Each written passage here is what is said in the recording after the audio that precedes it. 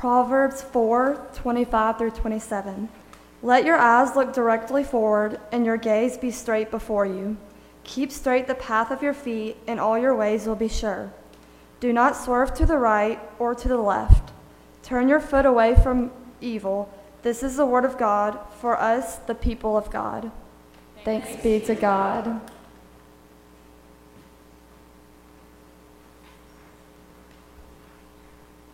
Good morning, y'all. Good to be here. Good to be up here in front of y'all, getting to be part of this wonderful youth-led worship service and share service about a fantastic week we had in Panama City, Florida. Before I introduce our speakers this morning, I do want to give an enormous thank you to what Amber said. Everybody who had a role to play in this trip. It took a lot of people. We had 17 students go this year.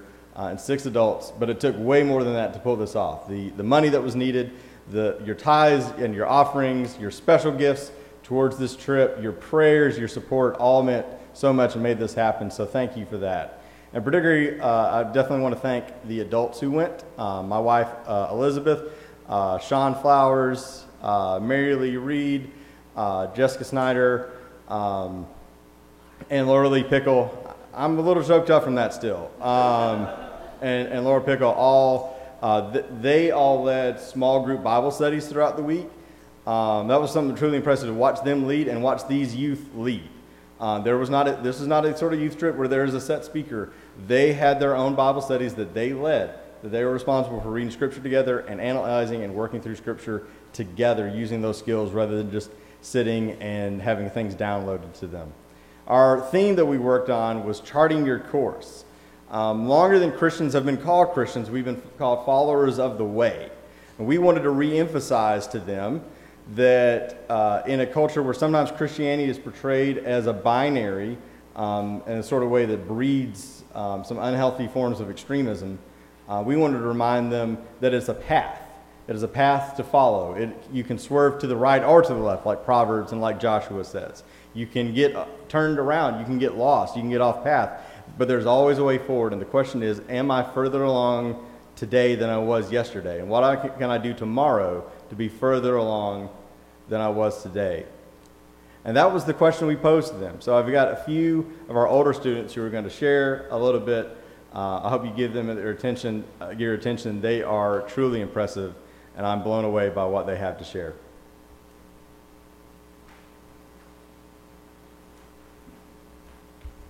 Hi everybody, I'm Rachel, and I've been a member of this youth group for around 3 years, and this is my second Panama City trip, and it changed me a lot. But I'll get to that later. Right now, I want to talk about a story we learned, which is the story of Saul's course correction, and it is in Acts 9, 1 through 22. Now, Saul was a really evil man that spoke threats to kill all those who worshiped Christ. And on his way to Damascus to find victims, God stopped him. And God took away Saul's sight completely. And a disciple named Ananias was told by God to go find Saul and relieve him of his blindness. Firstly, Ananias obviously refused, because why would I want to save this person that was planning to kill all of my people? But Ananias had the trust in God to go find Saul. And Saul regained his sight on the 3rd day and immediately got baptized. Now, Saul went from literally hating Christians so much to killing them to getting baptized and committing himself to the Lord. And this is a huge change. Now, personally, I don't have the mindset that Saul had, the murderous mindset, and I can't identify with that. But I have gone through some course corrections in my faith. And before I started devoting myself to Christ and going to church, I questioned God's presence a lot. And I questioned his power and how there was evil in the world and how he allowed that to happen with his power. But on this trip and in the last few years of my life, I've learned to have patience in his power.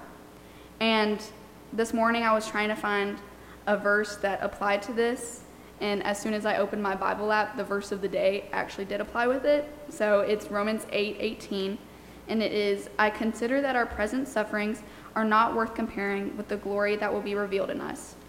And I've learned to have patience in God and focus on his plan. And this is what led me to get baptized this recent July 4th. The Ark Church that we served at accepted past prisoners, lost people, homeless people, and just anyone who was hurt. And they allowed them to be baptized if they felt led to be. And I felt God in this moment after working, and I knew that I was ready to be all in and committed. And my past wasn't perfect, but God will make my future beautiful, just like he did with Saul, whose past was really, really bad. And God still accepted Saul into his kingdom. And I think this is a reminder to all of us that our paths are not perfect at all. But God will throw us course corrections, and if we accept those course corrections with all our heart, there will be beautiful outcomes. Thank you.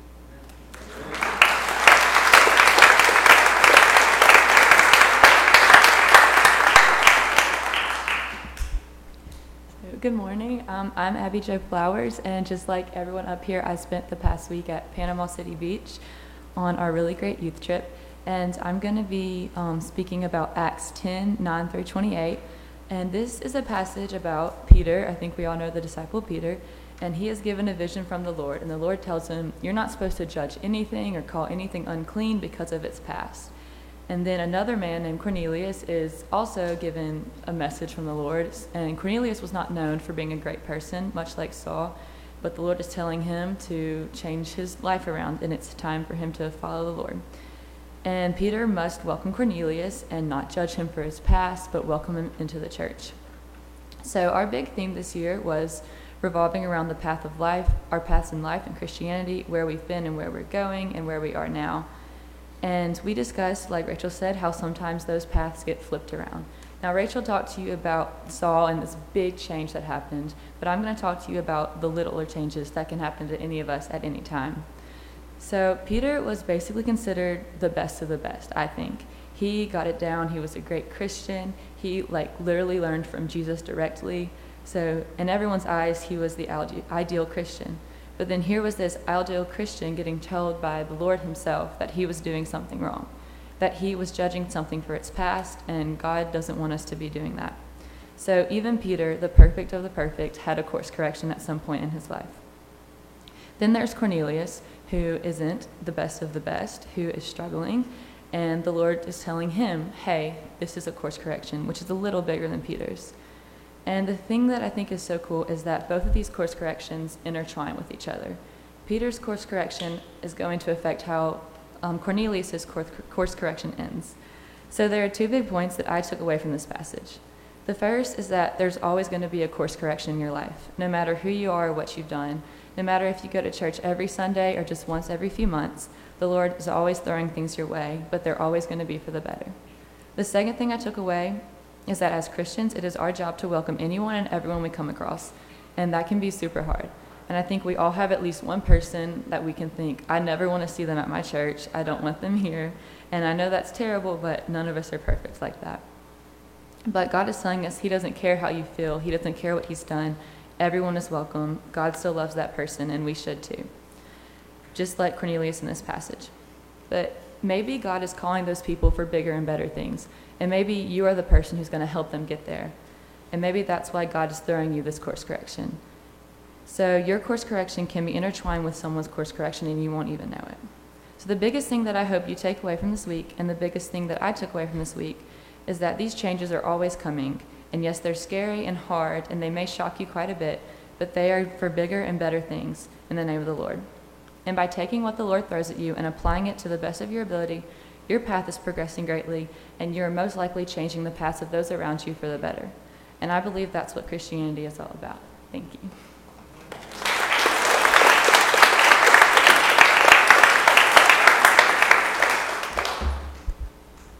Good morning. I'm Anna. I went on the Panama City Beach trip last year, and I must say that this group and these trips never fail to leave me a changed person. So this week, as Jeff and Rachel and Abby Jo have said, that we talked about our paths of our faith, where we've been, where we are, and where we're going. Now, one of the lessons that really stood out to me was our individual Bible study, where we reflected on Psalm 66. And I'm not going to read the whole thing, but I really would like to share some of the parts that really caught my attention and stood out to me. So, He has not let our feet slip. For you, O God, have tested us. You have tried us as silver is tried.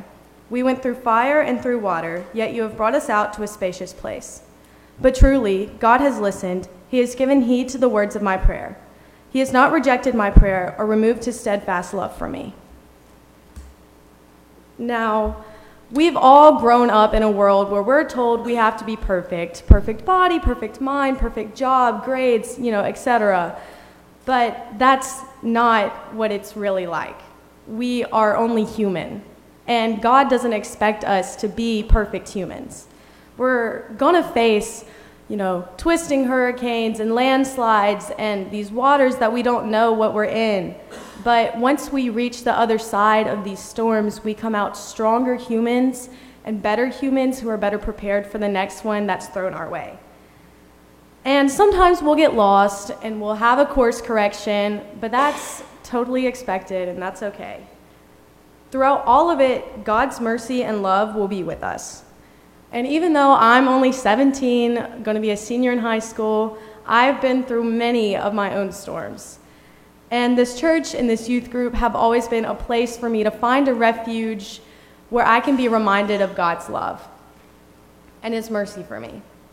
And while we were at the Ark, serving, and the younger ones had their spiritual reflection, we came back and they told us what we can do for them. And one of the biggest things was being there for them when they're going through things that we've already been through. Giving them advice, even just being something like someone for them to listen. And even though I'm moving on to my next storm, I've had everything planned out since I was 8. I'm going to state, I'm going to be an architecture major. No one prepared me for how hard it actually is, But it doesn't mean that I've forgotten what I've been through. And it doesn't mean that I'm not going to be here for these people surrounding me. And I wouldn't be where I am today if it hadn't been for my mentors, like Jeff and Sean and Mary Lee and Jessica and all the people that came on the trip, Laura, and Elizabeth. And so our job as Christians, even though we're facing our own storm, is to be there for other people, because we wouldn't be where we are without other people. And this whole place is a community, and even though we have our own individual faith, it is influenced by other Christians. And